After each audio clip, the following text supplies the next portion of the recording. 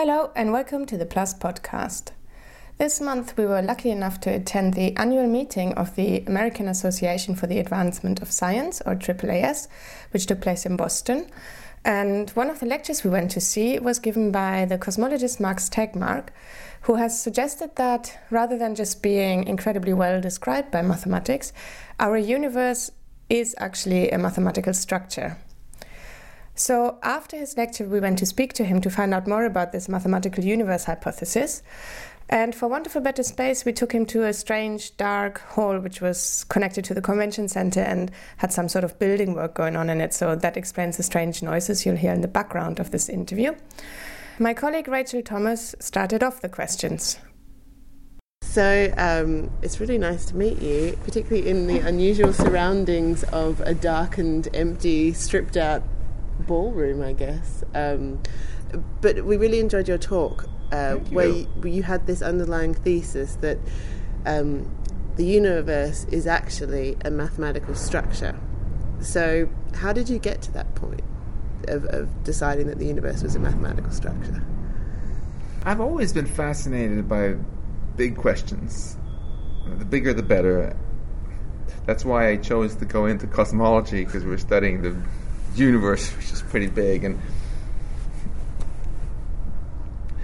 seeing all these hints around us of mathematics, of equations describing things well, it kept making me feel that there must be an explanation for this.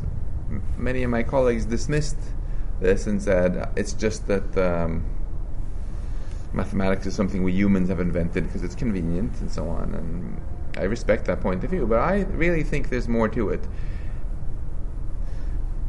Just like we build confidence in scientific theories by getting more and more evidence for it, I build more and more confidence in this idea from more evidence, because back when the Pythagoreans started talking about this and Galileo described nature as a book written in the language of mathematics,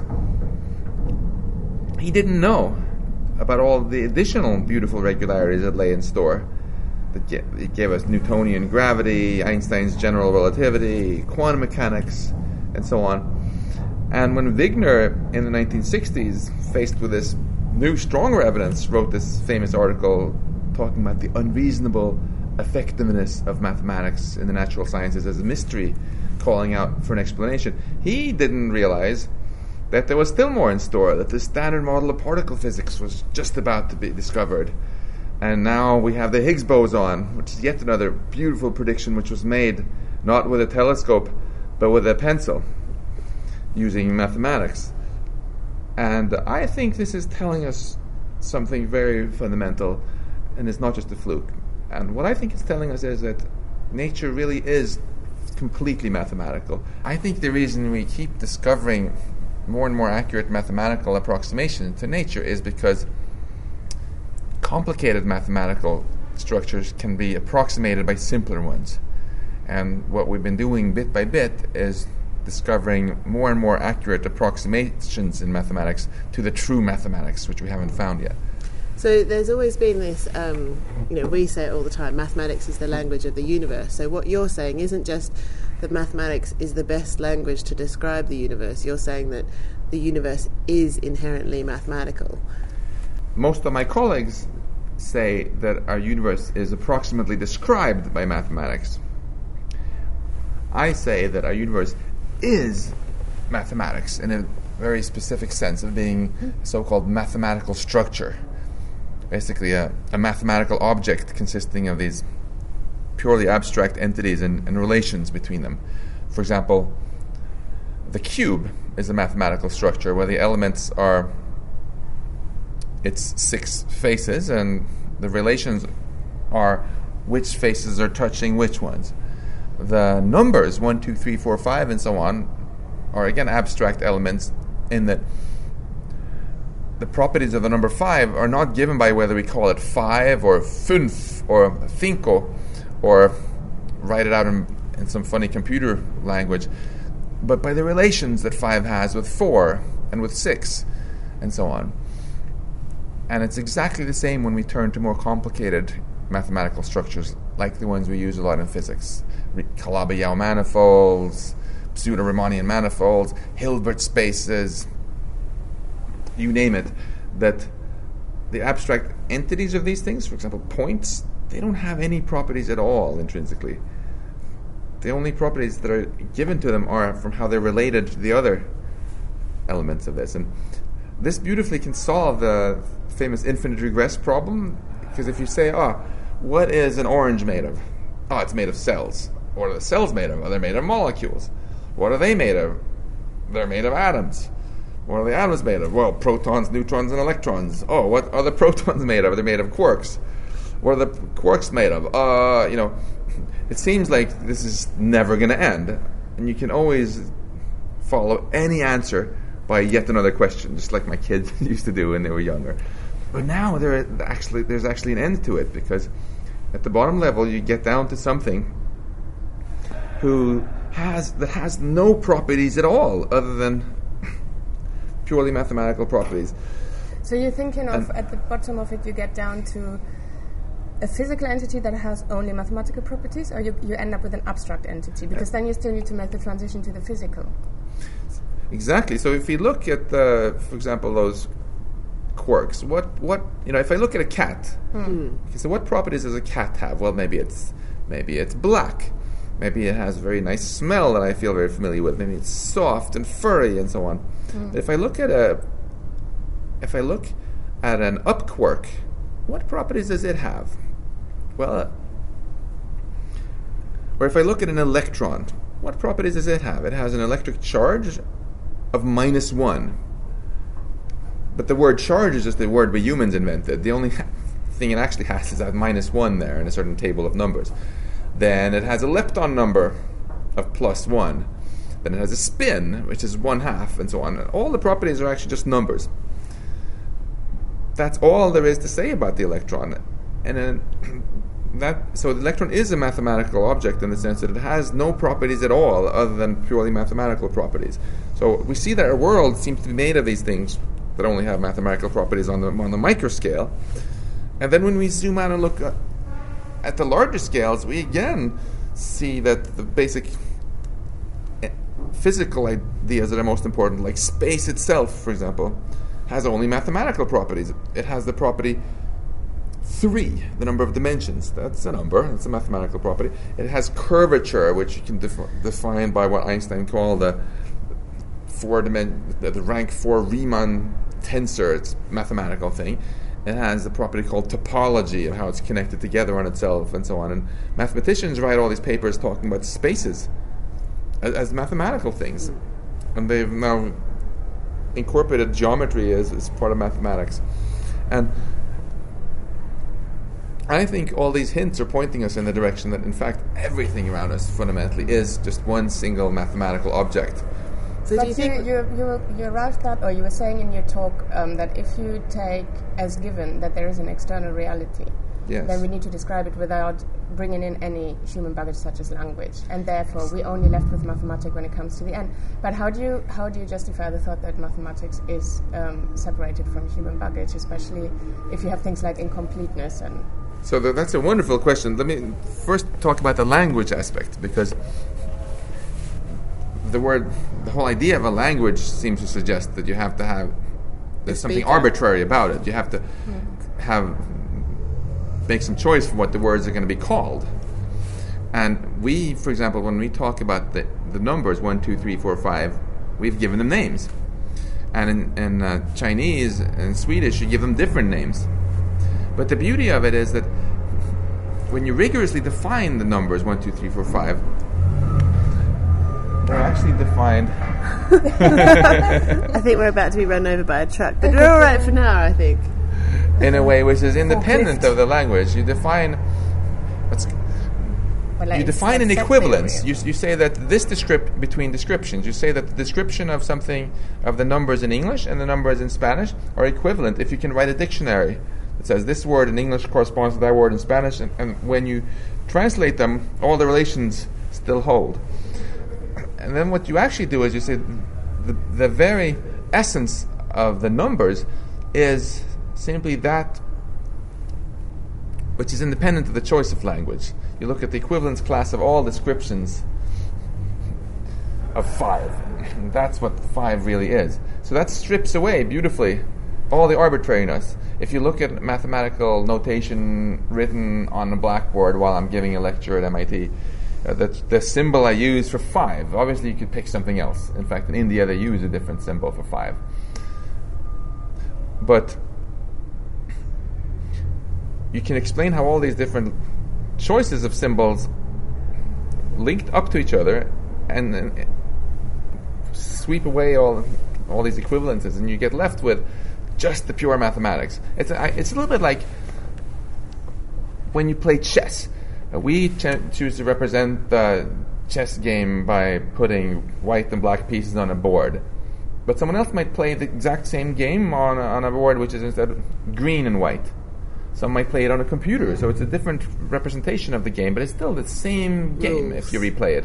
And if you take a very famous game, like the one called the Immortal Game, it doesn't matter what board you play on it, you would still refer to that as the same particular chess game, where there's this beautiful sequence where one of the players sacrifices both rooks and the queen and then makes a beautiful checkmate with just some minor pieces. Even if you write that game out as in a newspaper with just algebra, this abstract notation, stuff like E2, E4, and so on, it's still the same game. The game itself. And when we talk about a mathematical structure in mathematics, it's exactly like that. When we talk about the cube, we mean what's left, independent of the description that you use. But still, how would you cope? I mean, there was a gentleman who asked that question in your talk, because there is a famous result by Gödel saying that in any sufficiently complex axiomatic system, you're going to have undecidable things or contradictions. Yeah. So how does that fit in with that, though? Because then if the universe is a mathematical structure itself, how do these undecidabilities or inconsistencies fit in there? That's a great question. I think that our physical reality actually corresponds to a mathematical structure which is completely rigorously defined with nothing ambiguous about it, which actually rules out a lot of mathematical structures that have these things in them. And it's very interesting to look at where does that all come from. It all comes from infinity. And do we actually have any evidence in the world around us that there is anything truly infinite? No, we don't. We don't know. We have it in our heads, but I guess that doesn't. We have it in our heads, and we have it because it's a very useful approximation. There are two kinds of infinity, both infinitely big things, but we've never seen anything infinitely far away or infinitely powerful. And also the idea of the continuum, that between every 2 points there's an infinite number of other points. But we don't know that for sure either. We've never measured anything in physics better than 16 decimal places. And to describe even a single distance exactly, the position of a single idealized particle like this, you wouldn't classically need an infinite amount of information, an infinite number of decimal places. I think that's just fiction, really. You can hear me right now because there are sound waves moving through the air. And the simplest way to describe these sound waves, which is how I would teach it at MIT, is to say there's this continuum of air. At every point, these infinitely many points, the air has a pressure and a temperature and a density and a velocity, and then you can write these beautiful partial differential equations down called the Navier-Stokes equations, and you can solve them and you see, there are these sound waves, and it's beautiful and it's simple. The truth is actually more complicated. There is no infinity here. There are actually just these atoms bouncing around. But it turns out to be simpler to approximate this as being infinitely many, infinitesimally tiny things. Yeah. And in the same way, infinity is so seductively simple compared to discrete things that I think it might well be that every single place in physics where we've assumed the infinite, it's been for convenience. So do you think that instead of... So the reason it's quite hard to think of the universe as a mathematical structure is because we think of a mathematical structure as being abstract and theoretical and of no real it's like air. It doesn't have a weight to it. So do you think it's more, rather than having to change our perspective of the physical reality as being made of mathematics, do you think maybe we need to change our perspective of how we think of mathematics, that there's a physical reality to mathematics as opposed to the other way around? That maybe fundamentally, we should shift our views so that they become the same and merge. I think it's fascinating because of the computer revolution how we've actually come to get used to the idea that mathematics can describe more than just numbers. For example, the sounds that you're hearing now, my recorded voice is just a bunch of numbers sitting on some hard drive or transmitted to the internet. When you look at a video, it's again just a bunch of numbers cleverly arranged. When you press a button on the keyboard, that letter is represented by a number. So we've gotten used to the idea that a picture, even though it feels very non-mathematical, can be a completely mathematical thing, a table of numbers. And actually in physics, we've come to realize that it's very similar. If you look at, for example, light in a room, light rays going around in different directions, they're described by this electromagnetic field. What is that? It's really just a bunch of numbers at each place in three-dimensional space. So whereas an image on your computer screen has a number in a two-dimensional grid, if we think of the room divided into a three-dimensional grid of voxels, very, very small, and in each one there's a bunch of numbers that specifies what the electromagnetism is doing right there. Then you have already light and radio waves described, which is a physical thing. If you're willing to throw in some more numbers in these voxels, you can get numbers which describe what the electrons are doing and the quarks are doing, and in fact what the Higgs boson is doing, what all of the physical stuff is up to in our universe. So when you maybe we're already there. Maybe some people are already visualizing the mathematics as a physical way. Certainly many of my physics colleagues in theoretical physics are already, at least subconsciously, describing everything in terms of math. It's most obvious when you talk to the string theorists. But nonetheless, I would say most of them don't go all the way, but say still it's just somehow an approximation and an approximate description. And it's hard to make this identification between mathematical and the physical. That's what I find difficult as well. That's why it's easy to think of it as a description, the mathematics, but it's harder to think of it as a reality. But you were saying also that that your view about the mathematical universe is a very optimistic view, because it means that we have access pretty much to anything. We can describe everything then, eventually. If we're sufficiently creative. Exactly, because if it turns out that ultimately mathematics is just an approximate description and there's some aspects of reality which is intrinsically non-mathematical, which cannot be completely described in any sort of formal way, that means that we humans are facing a roadblock in the future of physics beyond which we will never be able to understand. It's just a bit depressing. Whereas if I'm right, and everything ultimately is completely mathematical, then there really is no roadblock. And everything is, at least in principle, open for us to try to understand. And we're really limited only by our own imagination and ingenuity. So the mathematical universe is a pretty exciting place then. Yeah. I think this is the optimistic view. And tell you what, we don't know for sure whether the mathematical universe hypothesis is true. But I think it's very good strategy to act as if it is true, because there's no more surefire way of failing to make progress than by convincing yourself that it's impossible and not even trying. So if we're going to fail in the future of physics, we should really go down swinging and at least try to look for those regularities and patterns. And that was the end of our interview. If you'd like to find out more about the mathematical universe hypothesis, Tegmark has written a book on it called The Mathematical Universe, which will be published by Penguin and Random House soon. And that's the end of the Plus podcast. My name is Marianne Freiberger. Thanks for listening, and bye-bye.